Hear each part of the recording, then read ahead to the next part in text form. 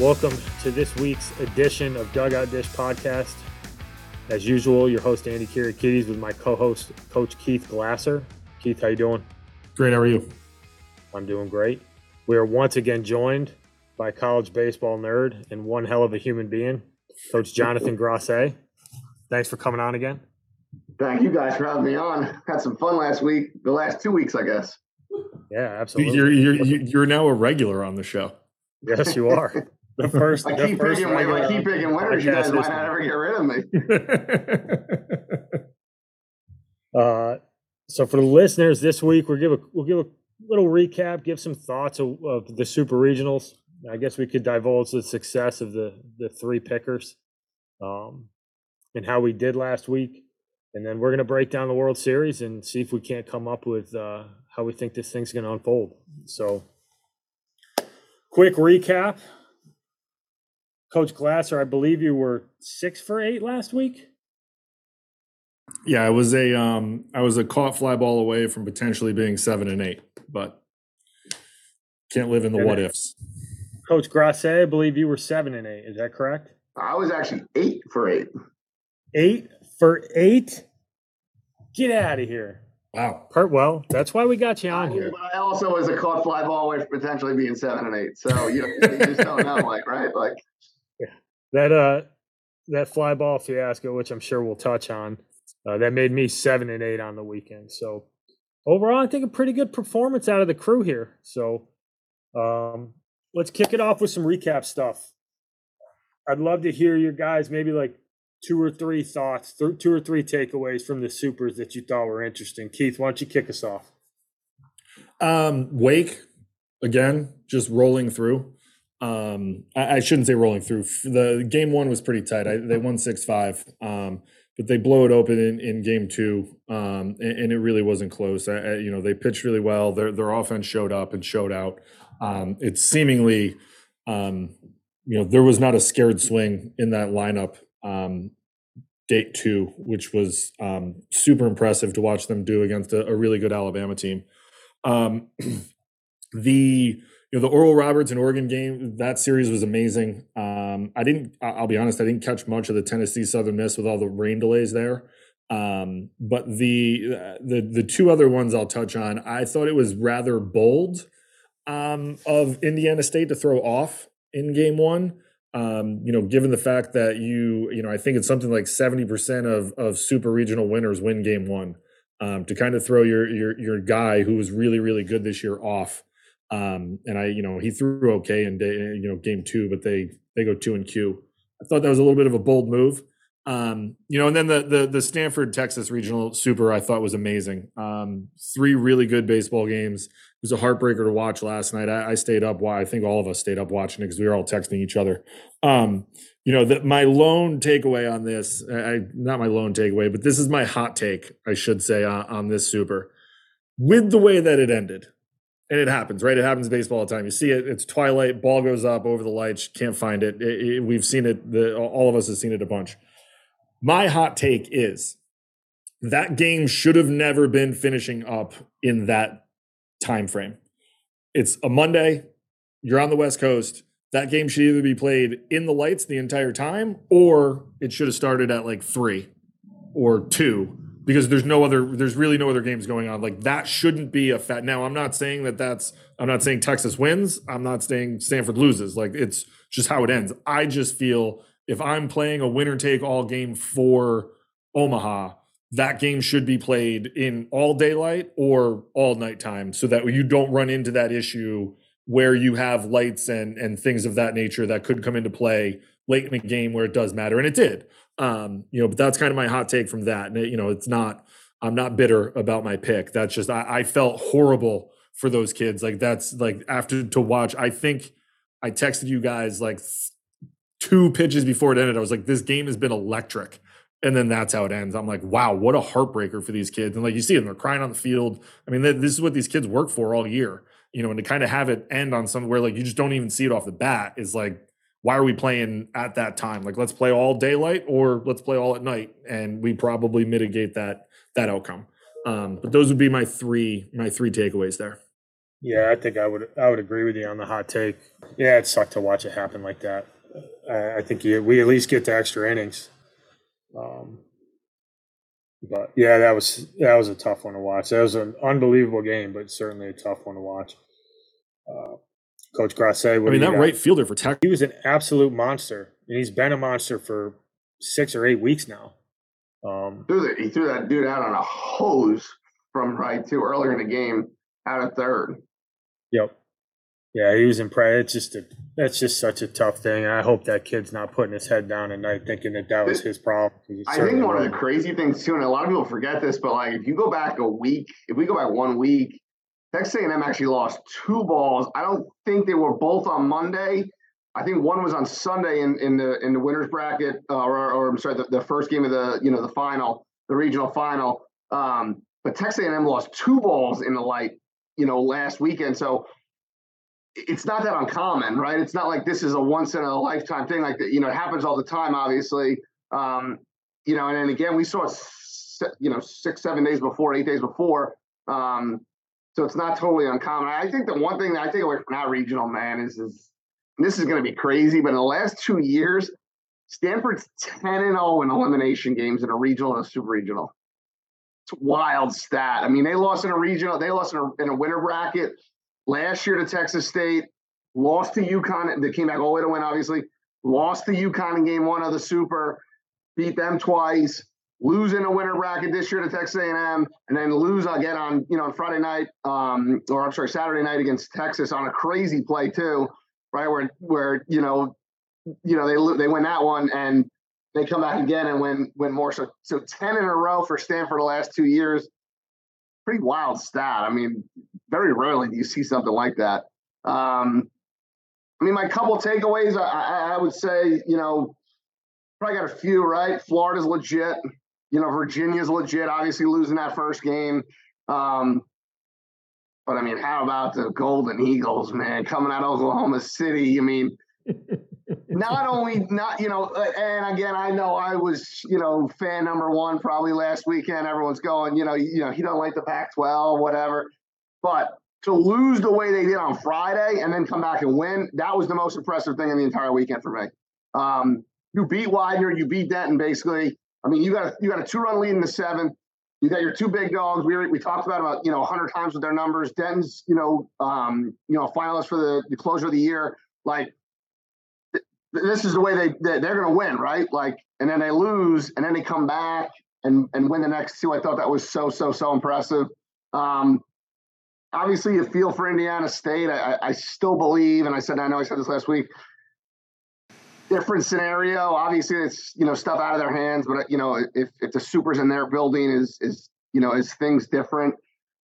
I will say this: TCU, and I know we talked. All 3 of us talked about this last week with being very cliche, right? Like of course, everyone's playing their best right now, but goodness gracious, between TCU and Wake, is there anybody better in the country playing right now? I mean, the way that they're playing, they're just on a rampage. Those 2.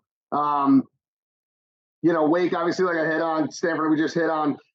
LSU, here's the one thing that I'll say. And I think that actually it bodes well for them better in Omaha than it actually did this past weekend, but they did it this past weekend. LSU used 5 pitchers all weekend. With the rest days in Omaha, they can probably get away with almost that. You may have to go to 6 or 7, but and I know we all kind of hit on, that bullpen, and it could be a concern, obviously. But the Guidry kid, I mean, goodness gracious, got 2 wins, actually, I think it was.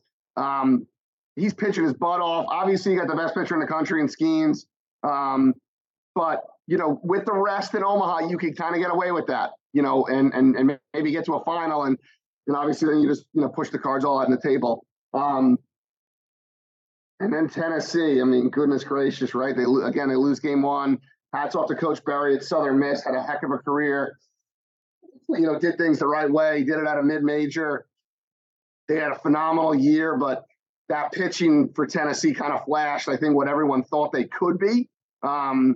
in the biggest stage of the year. Yeah, they certainly look scary right now. I mean, I don't think Chase Burns is lacking any confidence at this point. Just ripping 102-mile-an-hour freaking flame balls coming off the mound with a ton of emotion. Like, they're a scary team right now. The other one that's sneaky with them, people forget about him, is the Seth Halverson kid, the Missouri transfer. He threw 4 innings, and I know they lost on Friday, on Saturday. But he was a Friday guy in Missouri last year. A lot of people forget about him. He threw in relief on Saturday, 4 innings. Man, that's pretty legit to have a Friday guy, a year ago, kind of in your bullpen. Yeah, they're definitely peaking at the right time. Like, they look like the preseason top 5 team that they were slated to be. They seem to have a little bit of a chip on their shoulder too. They're playing really good baseball. A couple takeaways for me. The Southern Miss Tennessee series, it was a great series, and Tennessee certainly earned that going into Southern Miss. I thought the scene after Game 3 was pretty awesome and a little bit heartwarming to see. Standing ovation for Barry. You got the Tennessee players and staff tipping their cap to that guy. Just a really classy move, from Vitello and in the balls and how they handled that. And, I think that's some of the really cool stuff you see in college baseball. And that was really impressive to me. Stanford game against Texas was incredible.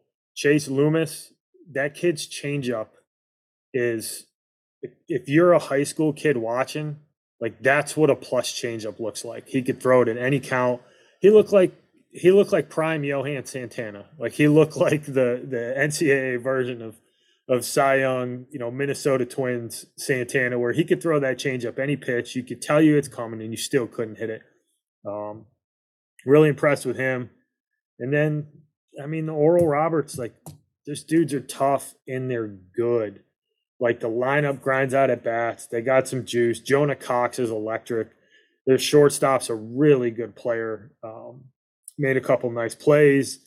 Grinds out at bats. He's got a little bit of juice. And that bullpen kind of sets him apart. Dalton Patton, there was a couple times where it looked like it was going to get away from him a little bit, but just tough kid. Pounding the strike zone, challenging guys with that 93, 94. Really enjoyed watching him throw. And I think that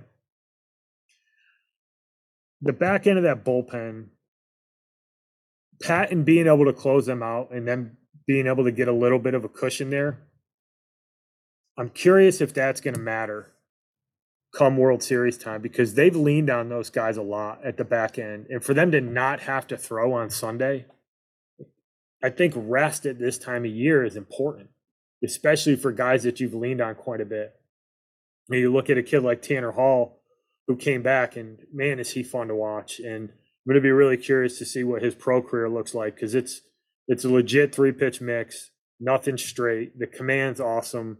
The composure is awesome.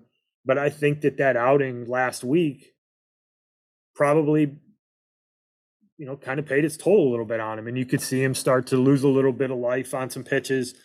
Wasn't quite as precise with the command as he got into those middle innings. And, the game ultimately got away from him a little bit there. But I think some of that rest stuff's going to be really interesting going into this, Wake being able to finish up in 2, Florida being able to finish up in 2. You got the 2 lead dogs going in at full rest, at full capacity. You can line up your rotation.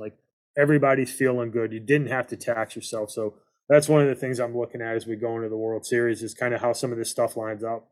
Yeah, and I think I saw a tweet today, the Wake, Stanford, Tennessee, LSU side has to be one of the most loaded Omaha brackets we've seen in a very long time. That's preseason 1, 5, 7, and 8. But on the other hand, right, you still got Florida, UVA, and TCU might be the hottest team in the country. Like I said before, I just can't remember. And I know we said this on our pre-show. We were talking on Sunday and Monday, we're going to have Florida, UVA, LSU, and Tennessee. 2 of those 4 teams are going to be playing an elimination game on Sunday and Monday, respectively. Mm-hmm. I mean, goodness gracious. Like, what? It's incredible. It is. And like these games are going to be phenomenal to watch. Like there's no ifs, ands, or buts about it. So let's get into the World Series here. We'll start off with the Wake, Stanford, LSU, Tennessee bracket. So you got Wake and Stanford, and then Tennessee facing LSU. Let's start with the Wake-Stanford matchup to start. I mean, my big question is who's Stanford going to run out there? Like, probably can't run out their lefty again. Like, he probably is going to need a little bit of time. I don't know. That kid seems to just give me the ball. Right? I know there's a lot of controversy around the number of pitches he's thrown, and I'm sure people have their different stances on it. But I'm sure that Coach Esker didn't throw that kid out there without knowing exactly what that kid is about and what is important to that kid.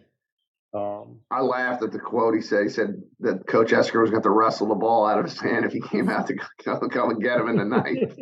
I love it. It's amazing. He just seems like that kind of kid too. Like we all coach at high academic schools, and he just seems like one of those kind of kids that, you know, he's a Stanford kind of guy. Like, you know, he's really smart. You know, he's really, cerebral, and he was a treat to watch, especially in that post game interview. Oh yeah, I mean, he's writing 25-page papers and doing presentations before the start of a super regional. Like, and then he goes out and punches 16 guys. Like, it takes a special kid to accomplish that in that setting, you know, under the pressures of being a student at Stanford as well. And I mean, one of the things that I'm not sure enough people are talking about is that he easily could have gone in the draft last year, and he said, "No, I'm coming back to school." That kid's he's probably a top 5 rounder last year, and I'm assuming he'll probably be a top 5 rounder this year. But that kid's back for a reason, and I think the tenacity he showed, and I know people have their stances on the arm care stuff, but I think it's a little bit different. I think this is a little bit of a nuanced conversation around a 21-year-old who wants to get to the College World Series. I think it's hard to quantify how important that moment is for somebody that age. And yeah, in a perfect world, you don't throw them that long, but I mean, hats off to that kid. I agree, but at the same time, and I'm not excusing this. I mean, I never had somebody go that high. But at the same time, you got to remember, like, we're 17, 18, 19 weeks into this season, plus, their coaches and these kids know what they're doing. Like, these kids are built up. That's not to say they're built up to this week in and week out, but kind of the whole progression is to get to this part of the year, and you're in a really good space physically to be able to do something like that. And it's not saying that you're going to do it every time, but you don't get to, you don't win 10 elimination games and get to Omaha in 3 straight years and have the success that they've had at that place and not really know what makes your guys tick and know that he is still going okay. Because we all know, like, if the ball's not coming out clean, you're coming out. Like, you might have to wrestle it out, and that's fine. But if you have to go out there and protect the kid from himself. But if it's coming out clean, he's getting outs, then like, let it roll, man. Like, this is what we're built up to do. So I see both sides of it. I just, I don't necessarily think it's as big a deal as, say a 16-year-old who's being run out there doing that all the time. Like, that's a far bigger issue in my personal opinion. But in regards to the game, I struggle to see how Stanford is going to be able to keep that lineup down. I mean, we touched on it. I touched on it last week. I think they even ticked up after this week with the amount of free passes they. I mean, they have 309 walks this year. They're averaging 8 free 90s per game. If you're going to give Wake Forest 8 free 90s, where they literally have to do nothing to get guys on base, like, they're going to cash those runs in. Stanford's offense is pretty good. There's some professional hitters in that lineup. But good pitching beats good hitting any day of the week. So, I just don't know if you end up. I don't think you can go slugfest against that pitching staff, and you're going to have to score a lot of runs if you're going to give up a lot. I mean, there was a point we talked about in the pre-show, like there was a point in time where they got into the bullpen and their approach was literally just take.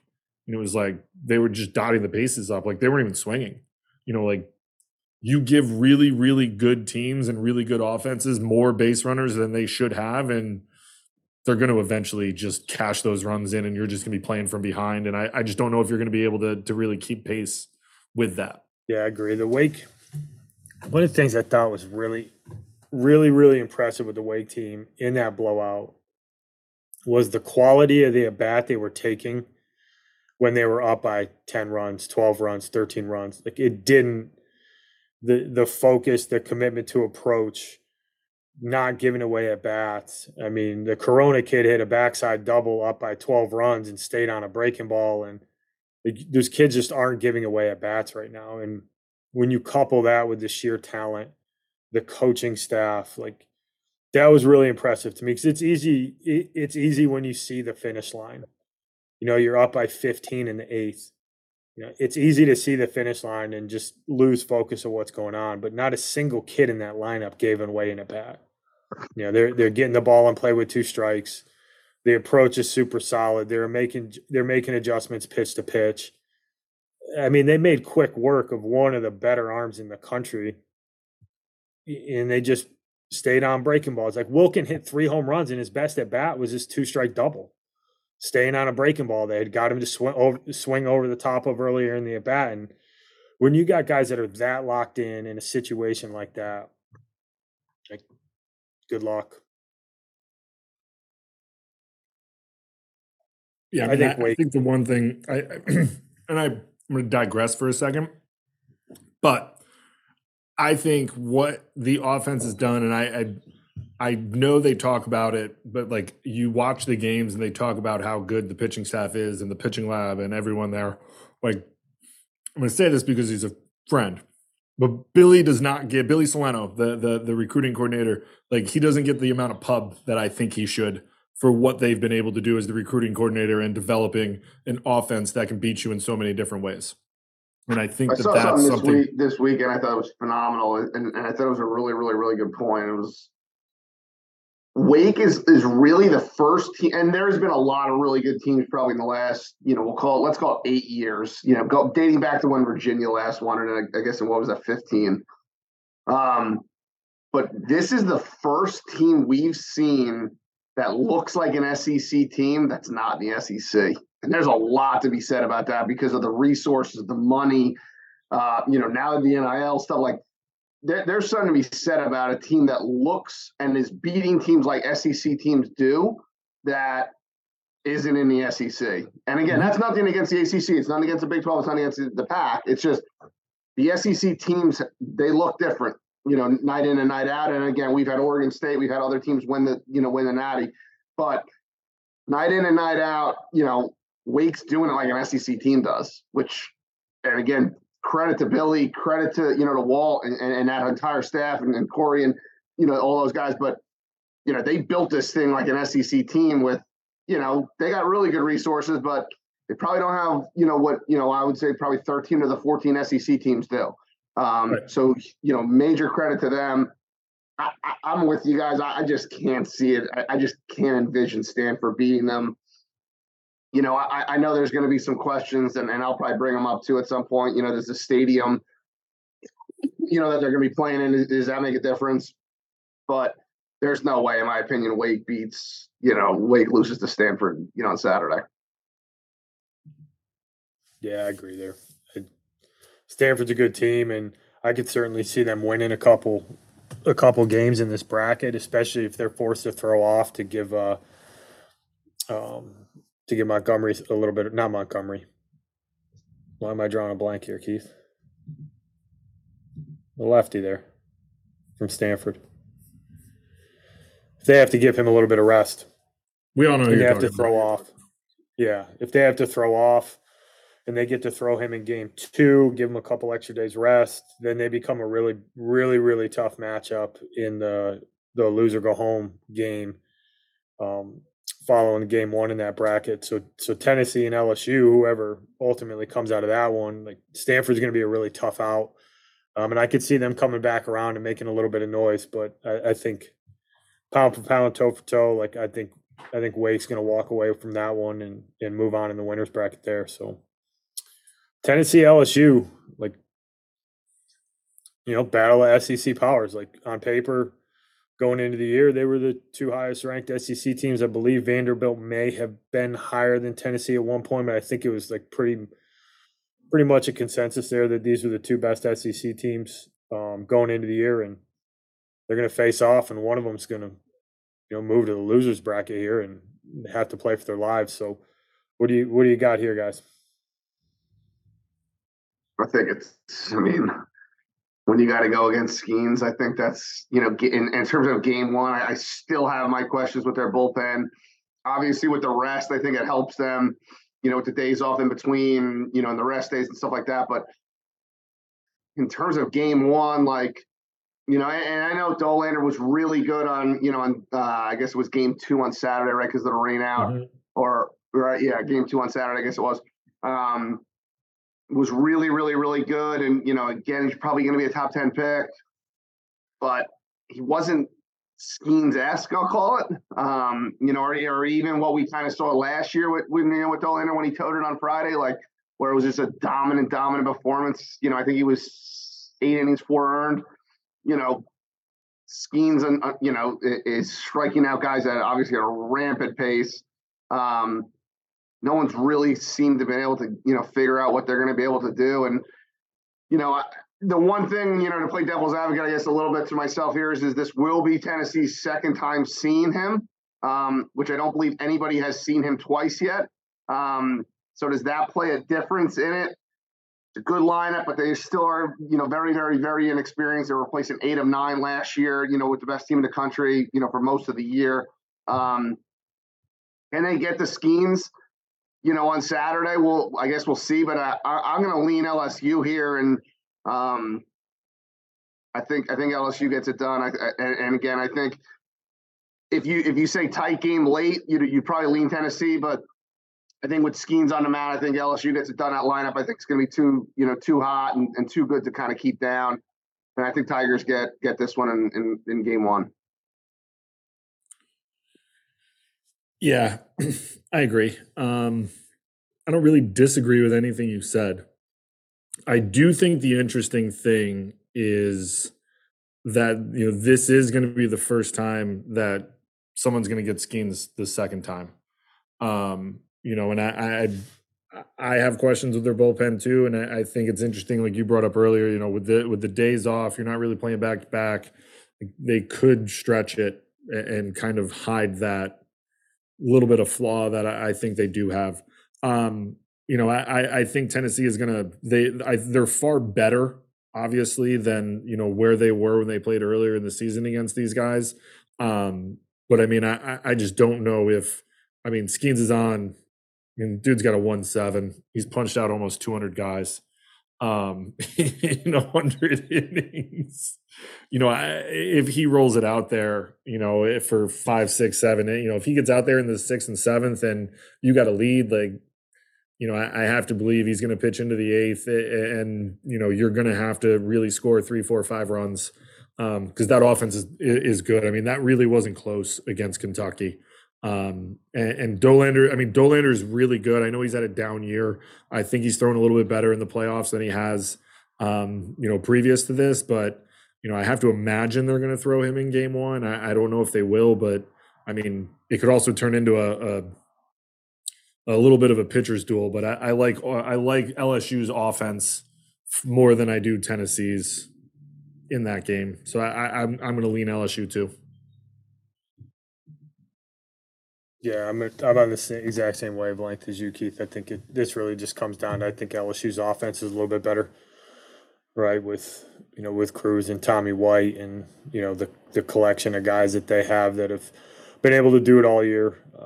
I think that's a difference. The one thing to pay attention to is Dollander's coming off a pretty good start, and the stuff's electric, and he has the ability, just like Skeens, to just absolutely stuff it on you. And to Jonathan's point, if this is a tight game late, I think it tips towards Tennessee. You can bring in Burns, you can bring in Harbison, and you have the ability to really throw some high quality guys. Not that you need to sell out to win game one, but if it gets to be a 3-inning game at the back end, then I think it's Tennessee's game. But I'm counting on Tennessee being able to get a couple runs up early, and Skeens being able to settle in and taking some of the pressure off of that bullpen. So I'm going to go that route as well. So I think we all got Wake LSU for the winners bracket here. And for me, it's Wake. Like, I just think the better pitching, the offense is better. I mean, I'm on this train. I said it on the first show. Like, Wake's, I think the only thing that scares me about Wake, and it's not even something that scares me, but it's probably the only thing that you can bring up, is they haven't played bad all year long. Like, they have been good from start to finish. Like maybe one little blip here on a midweek game. Like, I think they dropped one to Coastal, and I think they dropped one to Elon. And like, obviously Coastal's really good, and Elon had a really good year. But outside of those, I think they redeemed themselves with 2 complete ass whoopings of those 2 teams later on in the year. Otherwise, you're talking dropping a game here and there to ACC competition on the weekend. I mean, I think they keep rolling. And I don't know if LSU's got enough arms to deal with them in that setting, and never mind be able to come back through it after a loss. So I think Wake takes that one. I'm going to be, I have a funny feeling I'm going to be kind of in the minority here. I'm going to go with, and I was a huge question mark with the Tigers last week, and I know I was, but I'm going to actually go Tigers here. I think the rest helps them. I think that's the first thing. They got older guys in the lineup. Not that Wake's young, but they just, you just look at this lineup, and I just keep getting back to like Cruz and Tommy White and like guys that have played so much. And again, I know I believe Wake hasn't lost a series all year. And again, I think that might almost be going against them, right? Like, at this point in the year, like you almost wish you dropped one. But I don't believe they lost a series all year. And if it was only one. But big stadium, if the wind's blowing in, and I know they have those electric arms, but I think LSU can kind of handle that because, I believe that they've been kind of in this setting all year, right? They got 10 series in a row where it's a big game, electric arms, the whole deal. The number 1 seed hasn't won this thing since 1999 when Miami was an independent. Like, I don't know. I'm probably overthinking it a little bit too much, or maybe I'm not. I have no idea. But I'm going to go Tigers to get out of this side, and I think Tigers play for the best of 3 for the whole thing.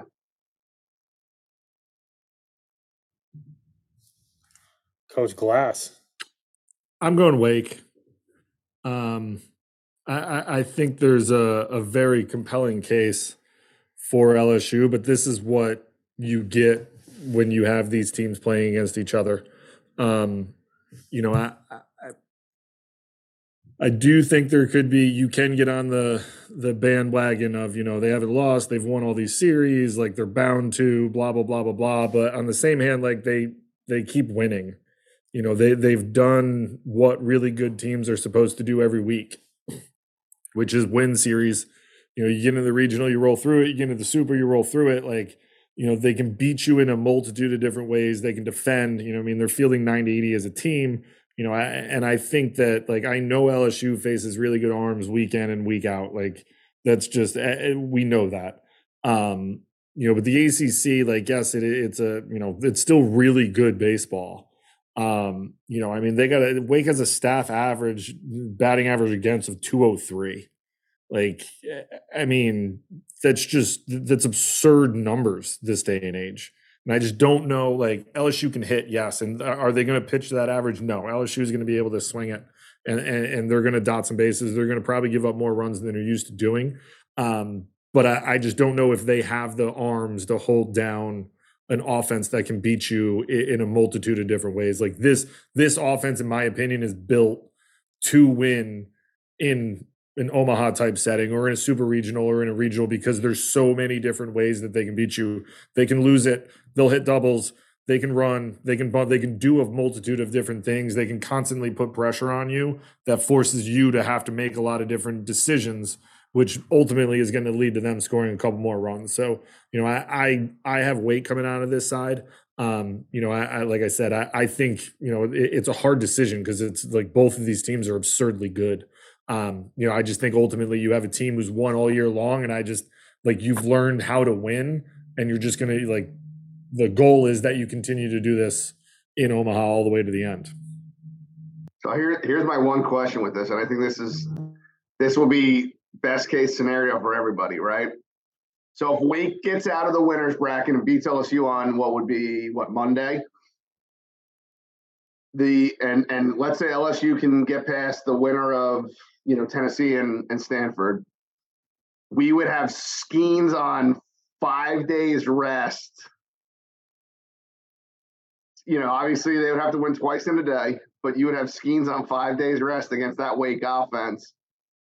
I mean, if you're selling tickets, there's nothing better than that, right? Like no. And then winner advance to a winner take all, and you would probably Ty Floyd would be probably on short rest. So I don't, maybe you go get your. I mean, obviously, a lot of things have to happen, but just to throw that out there, how cool would that be? On that would be what on Wednesday or Thursday, I guess it would be. Yeah, you'd have a. I guess whatever you want to call that side final, and it would be Skeens with a loss in LSU to beat Wake twice. Oof. Yeah, that would be a good one. I think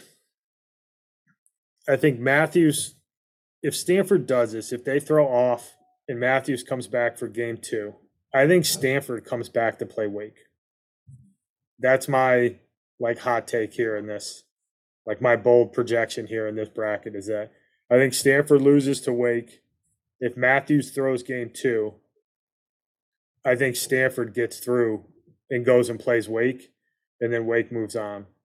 I mean, you got to be concerned with LSU with who they're going to start game 3. And obviously a lot will be determined if they were to win and you get that in that winners bracket game. Does Wake blow them out? Is it tight late and you lose late? How does it kind of happen? I think that will be a huge, huge, huge part of this. And again, with the rest, you're going to have a little bit of flexibility, but I think you're right. I think Stanford, and I mean, even Tennessee, right? You could roll Halverson, you could roll Burns maybe in a starting role in that third game, depending on how kind of things shake out. Both of those teams are super, super, super dangerous. And, I think this side, especially, nothing against the other side, because I love, Oral Roberts, but I just think all 4 teams could win this side easily, and I wouldn't be shocked. I think one of the interesting things on this side is going to be, what does Wake do with their pitching? Right? Because you've got, Lauder and Hartle threw on schedule, but your number 3 guy didn't throw at all this weekend, and you don't want him going 2 weeks without throwing. I'm sure Corey's got a plan, and they're going to make sure that he's 100% ready to go. But it'll be interesting to see how they do that with their starters. Do you bump Hartle back and plan on throwing him game 3 to sneak in another start with your number 3 guy? Or do you just stay on schedule and, put some sort of simulation to make sure that guy has that competitive environment to throw in and he's not going to have to shake off any kind of rust? Because at this point in the season, taking a couple. But you can't throw off. I mean, you're talking about Ty Floyd and right, we're going to say Dollander goes against LSU on Saturday. That's Andrew Lindsay, who's thrown basically Friday for the last month for Tennessee. You can't not throw your guy. You got to go with that to get to that winners bracket. Because that winner to get in that winners bracket, that's huge to not have to get beat twice. You know what I mean? Yeah, I'm thinking more about Wake and what do you do with the fact that your number 3 guy didn't. He's going to go. No, I'm with you. I'm just saying. I don't think you can push back you can push up your 3 and not go with your guy in the 2 spot when you could potentially be facing Ty Floyd or, Andrew Lindsay. Yeah, I got you. You know what I mean? Like, I just think you can't mess around, and you just got to go with your guys, and we'll figure out game 3 when we got to figure out game 3. Yeah, no, that's a good point. Like you said, though, I think that is a good point, though. Like, and Corey's gonna obviously have to have a big plan with that. Is like, because you're gonna an extra day of rest because it'll, you're gonna have to win that extra. The other teams want to win that extra game if you do win the first 2. Like you said, you're gonna be close to 2 weeks off with that guy. That's a long time to not pitch. Yeah, I'm sure they've mapped out every possible scenario. And I'm wondering if they have a plan, like if they face LSU, maybe there's some numbers that they have that say, hey, a righty's going to do better against that lineup with their pitch mix. So maybe you do push Hartle back to start, or if they face Tennessee, maybe that lineup, maybe there's some numbers that show them, hey, this guy's going to have a better chance at being good in this situation. So I'm sure they have a plan. It's just, that's one of the things you don't really plan for, but it is a factor. To your point, like you're a pitching guy your whole career, you pitched in college, like 2 weeks off is never a good thing. You always got to make sure that there's some juices flowing at some point. So it'll be interesting to see how they handle that. All right. So we got a little bit of a split decision there. We got 2 Deacons and 1 Bayou Bengal. Let's move to the other bracket. We got Virginia TCU, Florida Oral Roberts. I've been on the Florida train, but I'll leave this to the end. But I've been on the Florida train. But I'm going to switch gears for this one. And I may or may not have a valid reason. And I may have also socialized some of my thoughts with one of our good friends. And he brought up a point that I just can't get out of my head because I think it's really valid. But I'll leave that till a little bit later. What do you got here, Coach Grosse? Hey, Virginia TCU. This is a good matchup. No, Virginia, Florida, right? Or am I wrong on that? Virginia, Florida, TCU, Oral Roberts. I stand corrected. I apologize. Sorry. No, maybe if someone wasn't swimming in your head, we'd be all right. Yeah, I'm just like, I'm going to probably give you everything I got here, but I just think Florida's so good right now. I think that lineup is rolling. And nothing against South Carolina. I think South Carolina had a phenomenal year. I think, Coach Kingston and his crew did a phenomenal job with that roster. Ton of transfers, ton of guys that were, portal guys, guys that didn't have success in other places, even within their own conference. But, and Florida won 5-4 on Friday afternoon or Friday evening, but you just never felt like it was really ever that close. And I'm going to go Florida here, and UVA did a phenomenal job. Obviously, Geloff hit that ball. I was watching it live. I thought it was out for sure.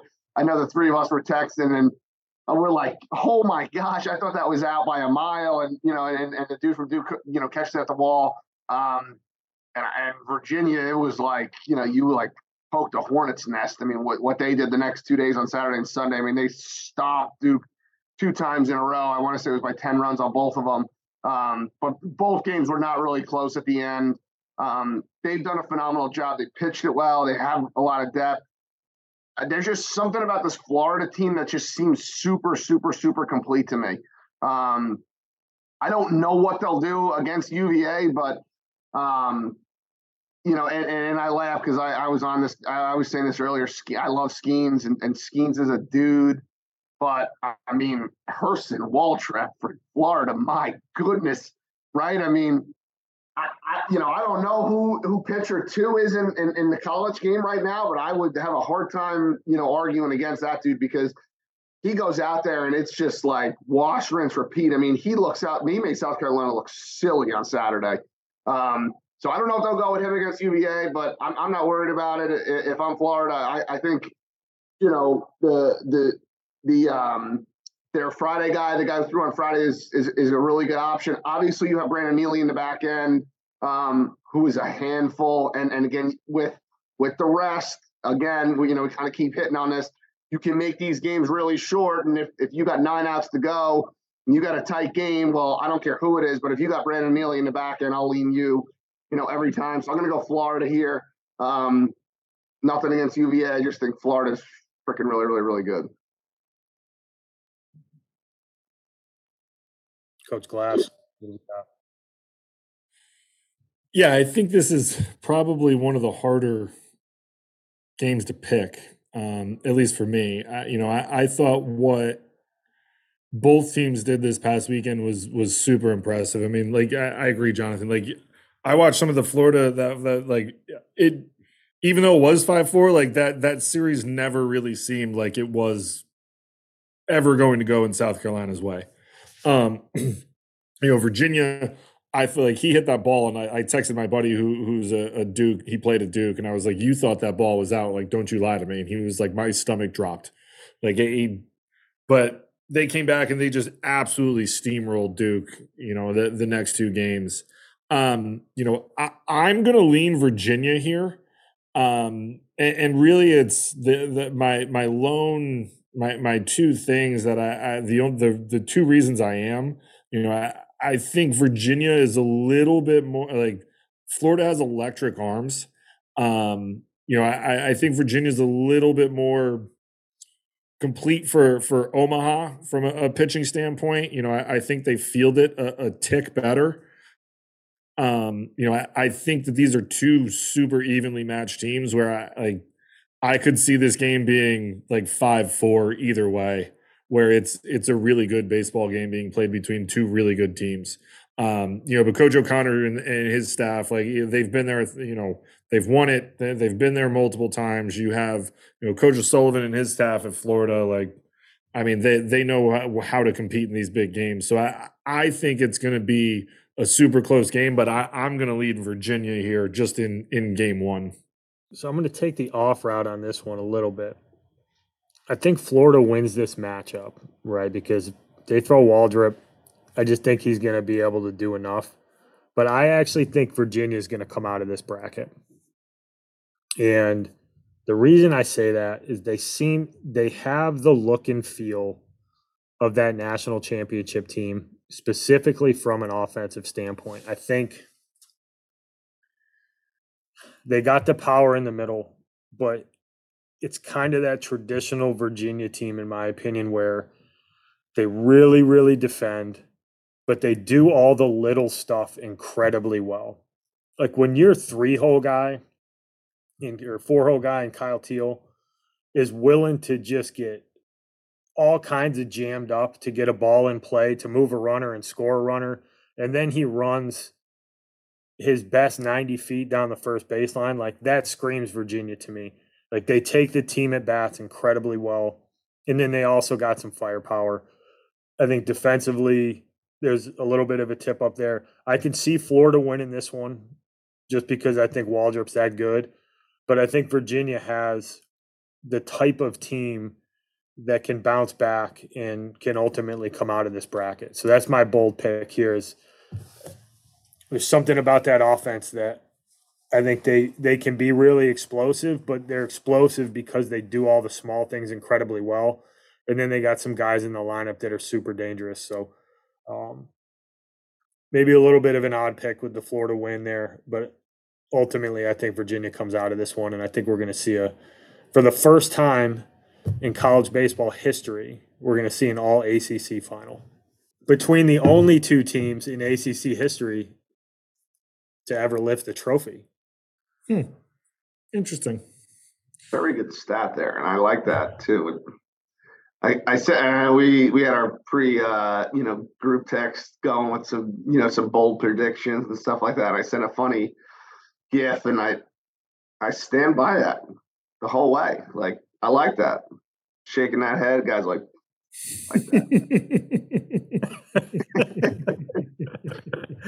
that. That's going to be a really good game, and I think it comes down to those two at the back end of this, regardless of who wins that game. As hot as TCU is right now, I think those are the two teams who are going to play to move on and get to the final. But let's move on to TCU, Oral Roberts. Is this where the Oral Roberts dream comes to end, or do we think they got a little bit more fight in them? Yeah, I think this is kind of, in my opinion, I think this is kind of where it goes to end. I was so high in the Golden Eagles a week ago, 5 days ago or 6 days ago, whenever we did this. Obviously, if you get into a situation late, I would still, history tells you that you're not going to beat Widener and Denton, Denton in the back end. So, Oral Roberts can figure out a way to keep this close. Lean, obviously, I guess, Oral Roberts, and I know I said this last week with TCU, there's just nothing glaring on the stat sheet when you look at it that's like, oh my gosh, like that's what they're super good at. I mean, they run a ton. They run more than, probably anyone in this event. Or, at this point in the year, once Kentucky got eliminated, them and Kentucky were probably the two that, played the most small ball and, ran a bunch. But they're just so hot right now. I mean, again, if Indiana State didn't have the predicament they were in, or are we talking something different right now? I don't know. What I can tell you is that atmosphere in Fort Worth was electric.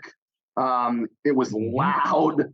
The fans were all over you. I've been in that stadium. It feels like, the last seat in the house is basically sitting in shortstop. I don't know if that played a part, but I think it probably did a little bit. I'm going to say they beat Oral Roberts, but I'm kind of with you guys. I think we're looking at a Virginia, Florida final here, one way or the other. Someone's going to beat somebody twice.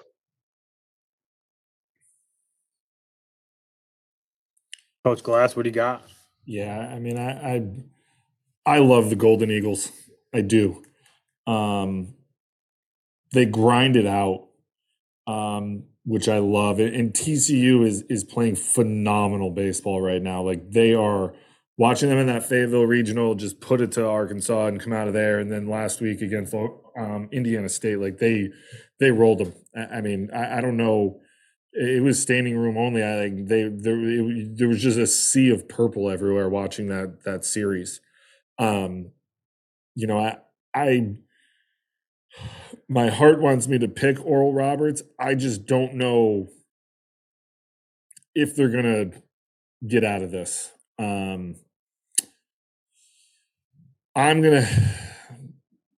Screw it. I'm going with Oral Roberts here. I don't think they're not gonna get out of this. I do think it's going to end up being Florida, Virginia, and the tail end of this. But I think what they were able to do going into Oregon, and Oregon was electric. We talked about it a little bit earlier. I don't know if we talked on the pre-show or not, but I mean, I was surprised with how many people and how loud it was up in Eugene, which is a testament to them. Like, I wasn't necessarily expecting that. And they silenced them. I mean, they walked off on them, and then they put it to them in game 3. So I thought that, I think they can grind it out a little bit on a neutral. They've gone into a bunch of places. They can go to a neutral field, and, it's not going to be Fort Worth. TCU does travel well, but, Oral Roberts is a little bit closer to home. So I think they might travel well too. I'm going to take Oral Roberts here. I'm going against the grain here. I'm picking with my gut here. We're going to Oral Roberts in the TCU game, and then it's going to be Virginia Oral Roberts. And I think we're going to end up Virginia, Florida, in the winners bracket final to move on to the 3 games. Yeah, I think you made a good point, man. And I know we talked about it on the pre-show, like, hats off, man, to that crowd in Eugene. I mean, I was telling you guys earlier, like, I went on and was doing a bunch of research last week on Wednesday morning, and the first thing that pops up is that, hey, Super Regional's completely sold out, and I'm like, man, like, and I know we talked about this with with the atmospheres and stuff like that, but holy moly, they were even better than I expected, especially last night. Sunday night. Atmosphere was phenomenal in Eugene, phenomenal in Palo Alto. Obviously the Southeast, TCU and the other crew, those atmospheres were going to be electric no matter what, because they're electric in the middle of April. But Yep. For Eugene and for the Palo Alto, Super, I think it goes to show how healthy and how good this sport is right now. And for us to get these 8 teams in Omaha, and for everyone on on Twitter this morning basically to be obviously talking about college baseball, but to be saying, oh my gosh, I can't believe the 8 we got. It's phenomenal.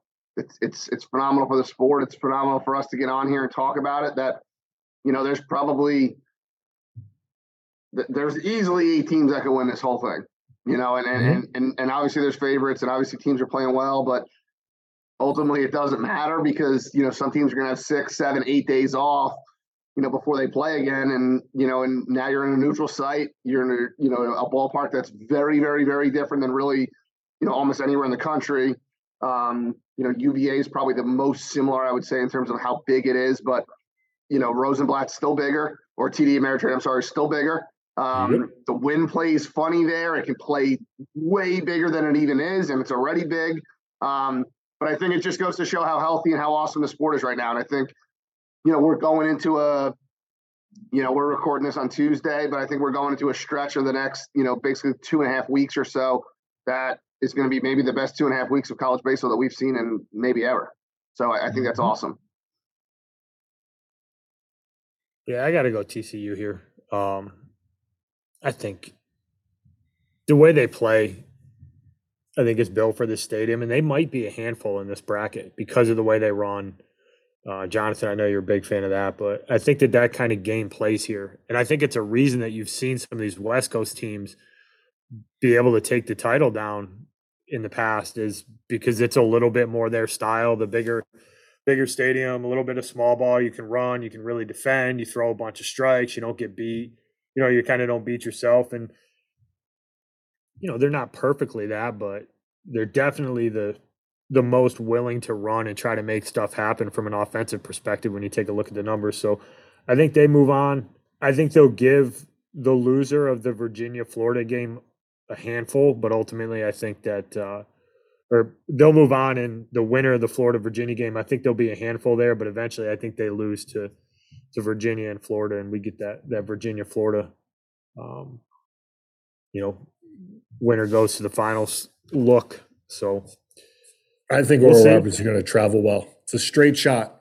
If you look at it on the map, just drive straight north. You're going to right into TD Ameritrade, and let's go Golden Eagles. I hope they bring the absolute thunder. I'm excited to watch them. Like, I would not be mad to get to watch, you know, Denton and Waldrop throw, or Denton and the lefty throw at the back end again. I'd love to see those guys just let it rip. They're certainly fun to watch. But I would love like a tight game in the 7th, kind of let them redeem themselves, you know, just because they didn't throw back to back, you know, or they didn't throw. I'm sorry, they threw back to back on Friday night in the loss, and then they didn't throw on Saturday and Sunday.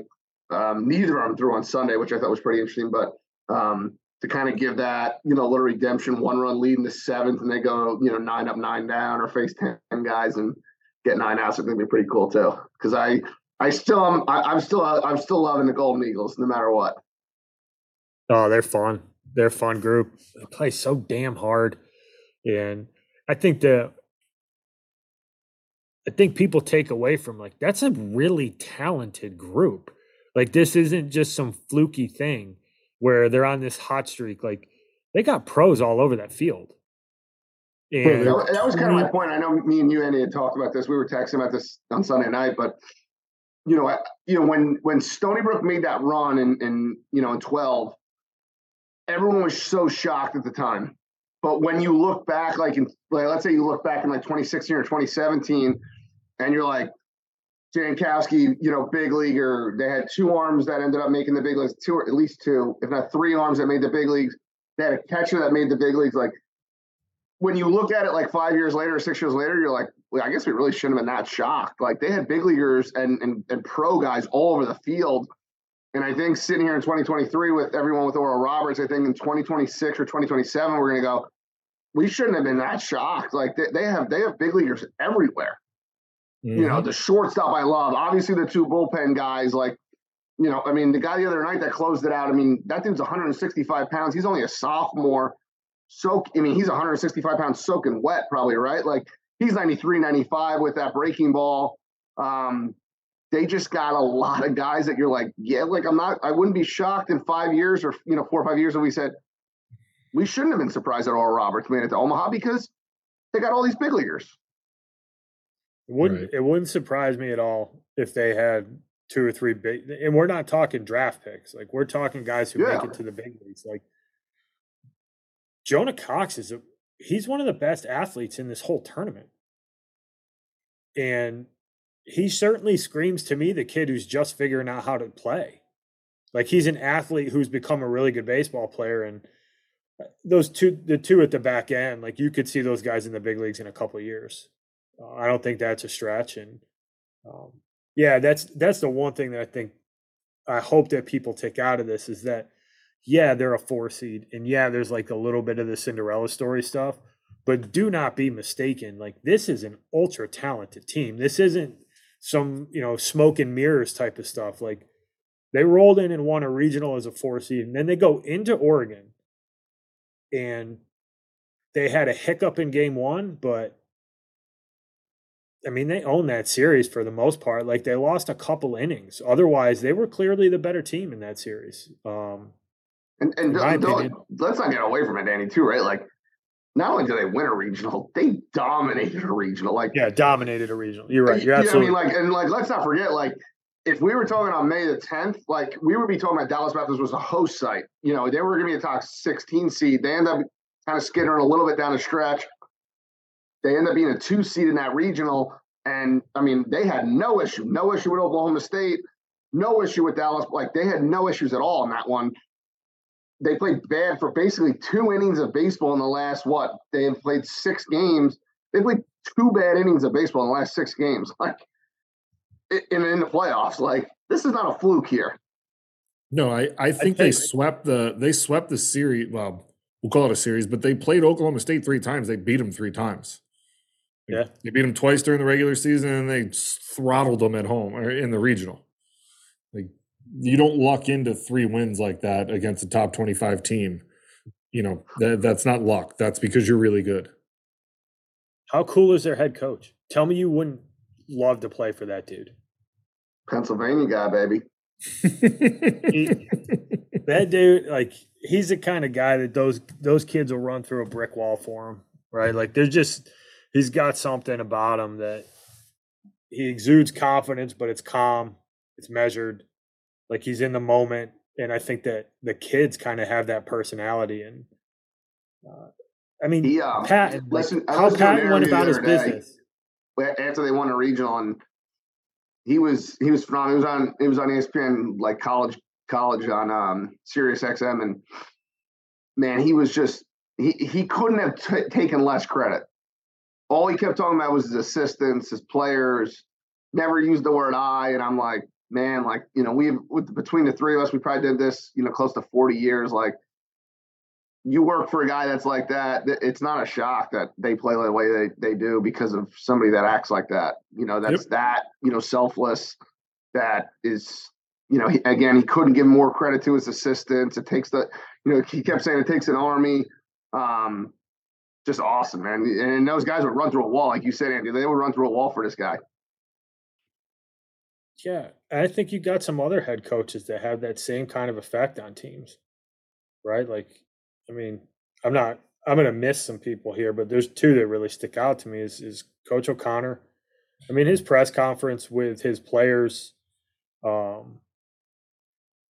was on Memorial Day, I believe.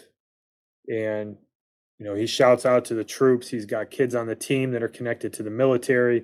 For him to take the time, it was post-Army. That's what it was. It was a post-Army game. But for him to open up a press conference and not even talk about baseball, but recognize the commitment that those players in the other dugout are making to the country that we live in, the amount of awareness, the amount of appreciation that you have for the people, that's not fake. That's a pillar of what they do. It's why they're so damn good every year. And then, we know Coach Walter a little bit. I know, Keith, you know him better than I do, but there's not really a more likable dude.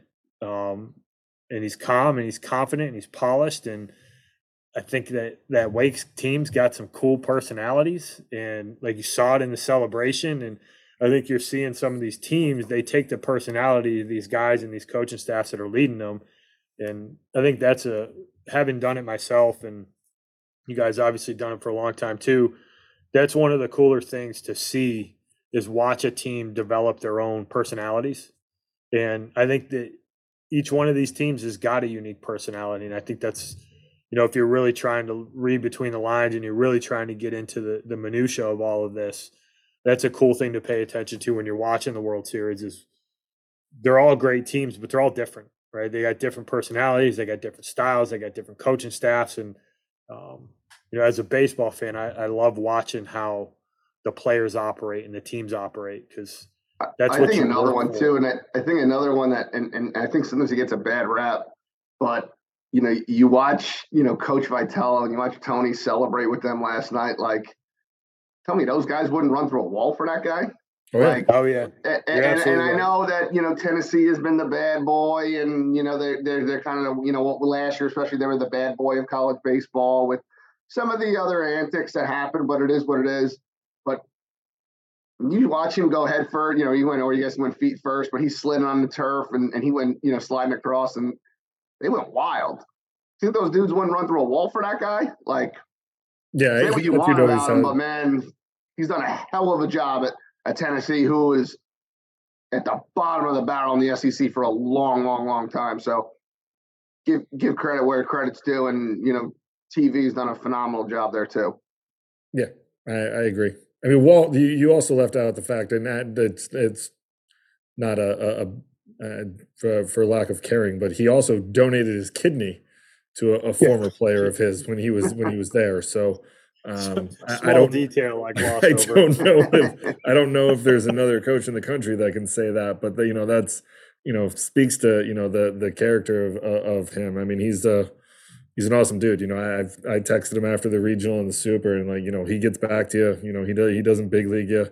I love it. I texted you guys you watch the camera pans to him in the dugout. Like, there's no smartwatch. He's just chilling in the dugout, rubber band on, talking to players, just coaching them up a little bit. Hey, here you go. And then I think the one thing that you kind of garner from this when you coach as long as we all have, the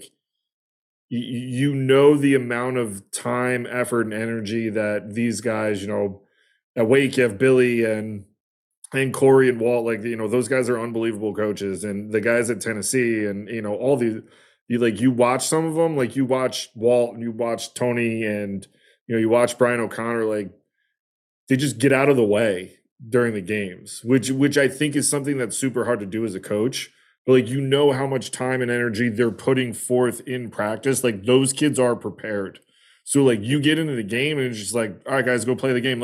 You watch them, very rarely are they super up and down. Are they going to get fired up to protect their guys? Absolutely they will. But they pan to the camera and halftime, they're just standing there doing whatever, talking to players, and you see it keeps those kids level.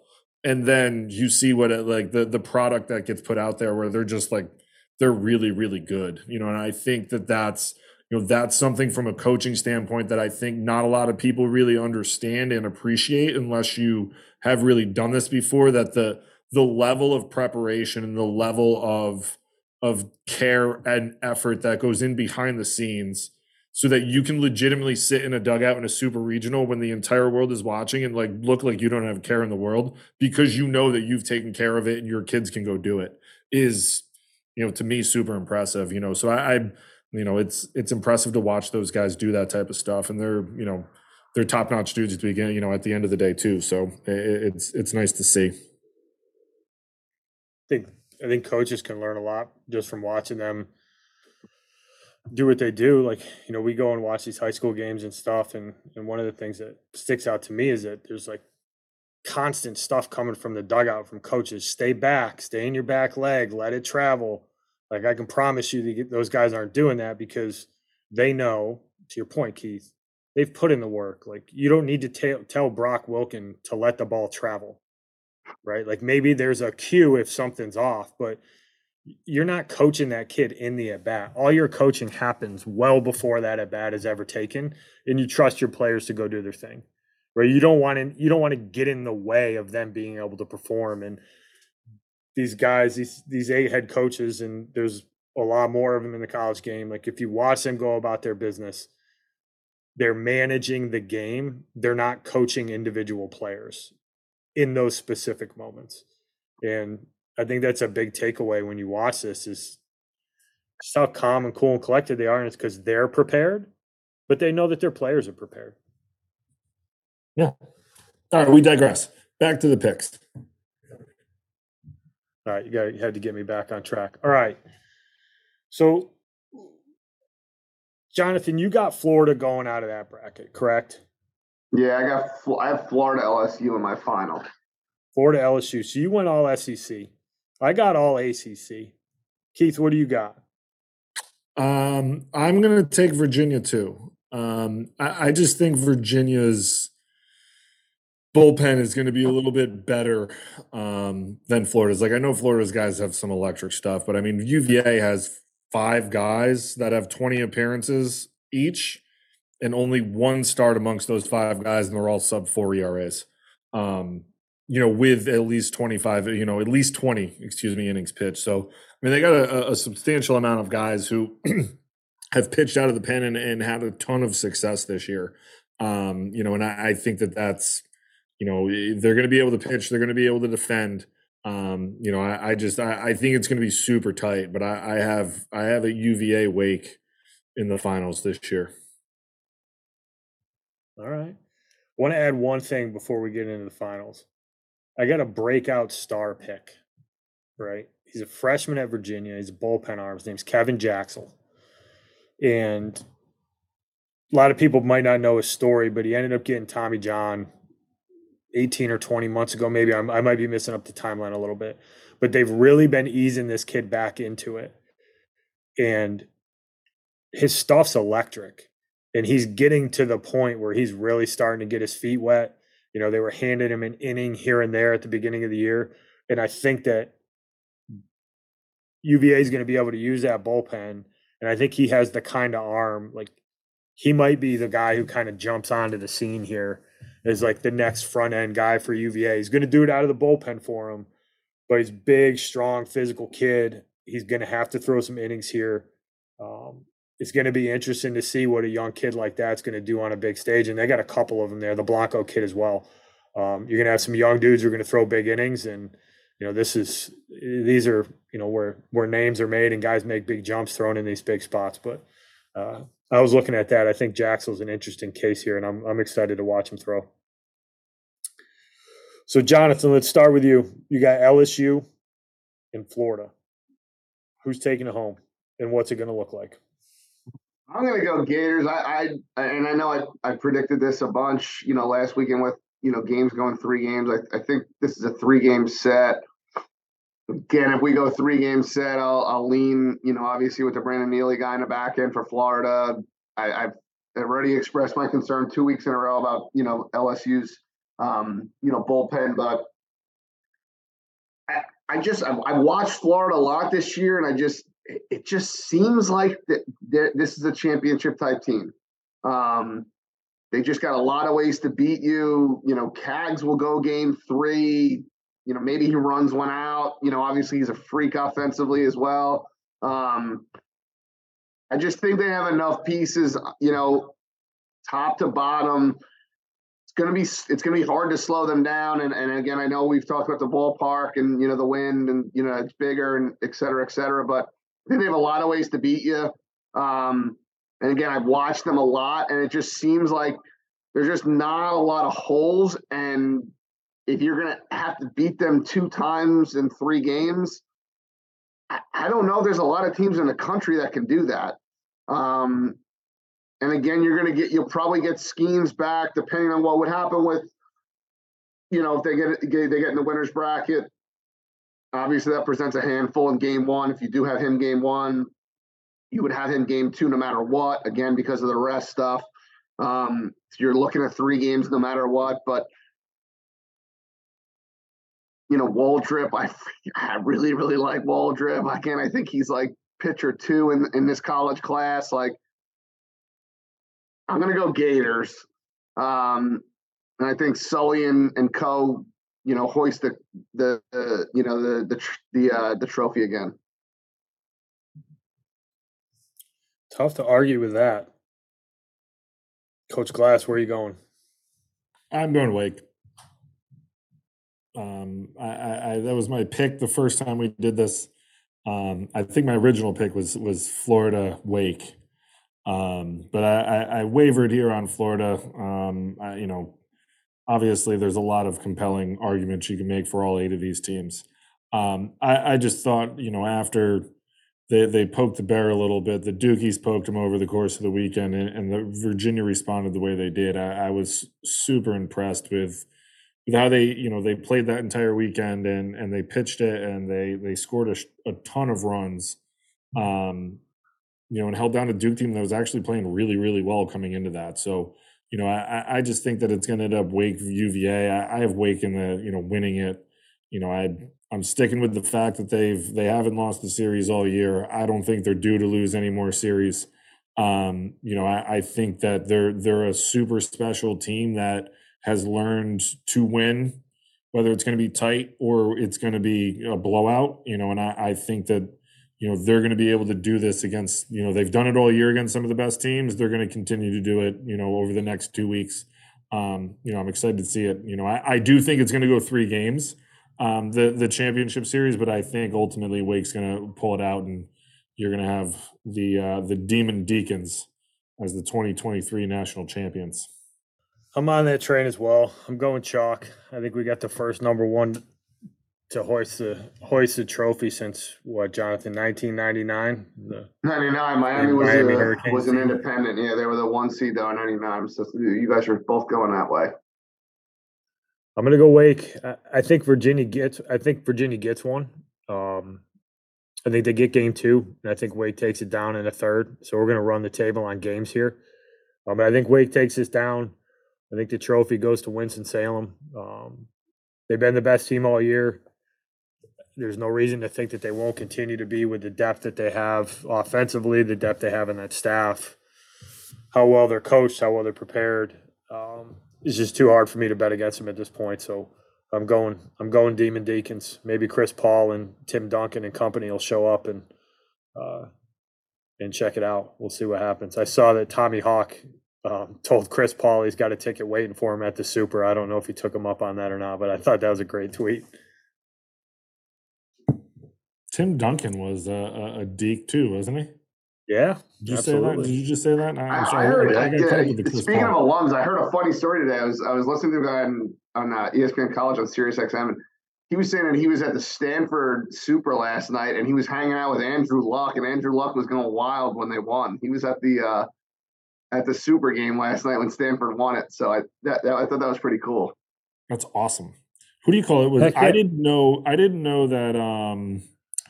Who's the GM of the Niners there? Come on, Keith. John Lynch. John Lynch. I didn't know he played baseball at Stanford too. Yeah. I was unaware of that. And they showed him out like game 1 or something. I thought that was awesome. Yeah, they got a pretty long and distinguished alumni list from an athletic perspective there.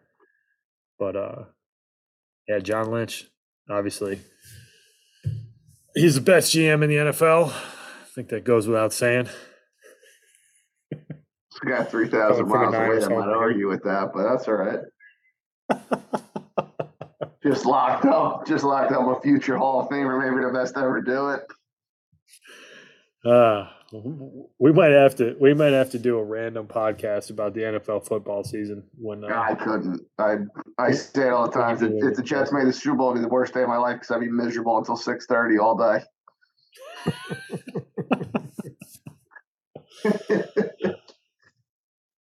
All right, so the final picks. I'm down. We'll do like a preview. Maybe we'll do an NFL preview. We'll see everybody back with an NFL preview here. Yeah, that sounds like a good plan. All right, final picks. Coach Grosse, you got the Gators. Me and Coach Glasser are riding with the Deacons. I think no matter who ends up lifting the trophy, this is going to be a fun couple weeks of baseball, and be sure to tune in. Plenty of talent, plenty of good storylines. One of the better events. One of the things I'll say too, just right, if you want to play college baseball, if you even think you want to play college baseball, lock in for a game, lock in for half a game, lock in for 2 straight weeks, whatever you want to do. I mean, obviously you guys can hear the 3 of us, the passion that we talk about, the amount of time we spend watching it, but there's no better time than right now in the next 2 weeks to lock in and, check out some really, really, really cool college baseball and see how good and how healthy the sport is, but also see, how good these players are, how physical they are. This is the best of the best. And, again, this is, in my opinion, the best 2 weeks and, in baseball, no matter what. I mean, obviously I love the World Series and the NLCS and ALCS, but for me, man, this is so awesome. And I think if you really want to play college baseball and, no matter what level it is, there's nothing better than these next 2 weeks. So lock in and buckle up because it's about to be a lot of fun. And there's going to be a bunch of really, really, really good games. Could not agree more. Coach Glass, any closing remarks? We would be remiss to mention that the Division II and Division III national champions have been played. Angelo State knocked down Division II in the Fighting Lynchburgs.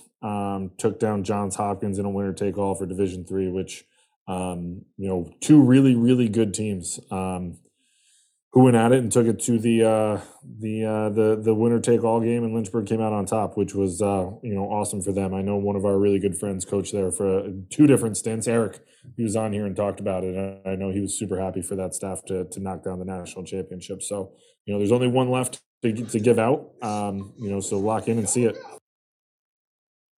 Yeah, big shout out to the Hornets down in Lynchburg. I know Coach Martin up at Bates, who's a Lynchburg legend, was a happy man after that one. So, well, thanks everybody for coming and listening. Jonathan, as always, thank you.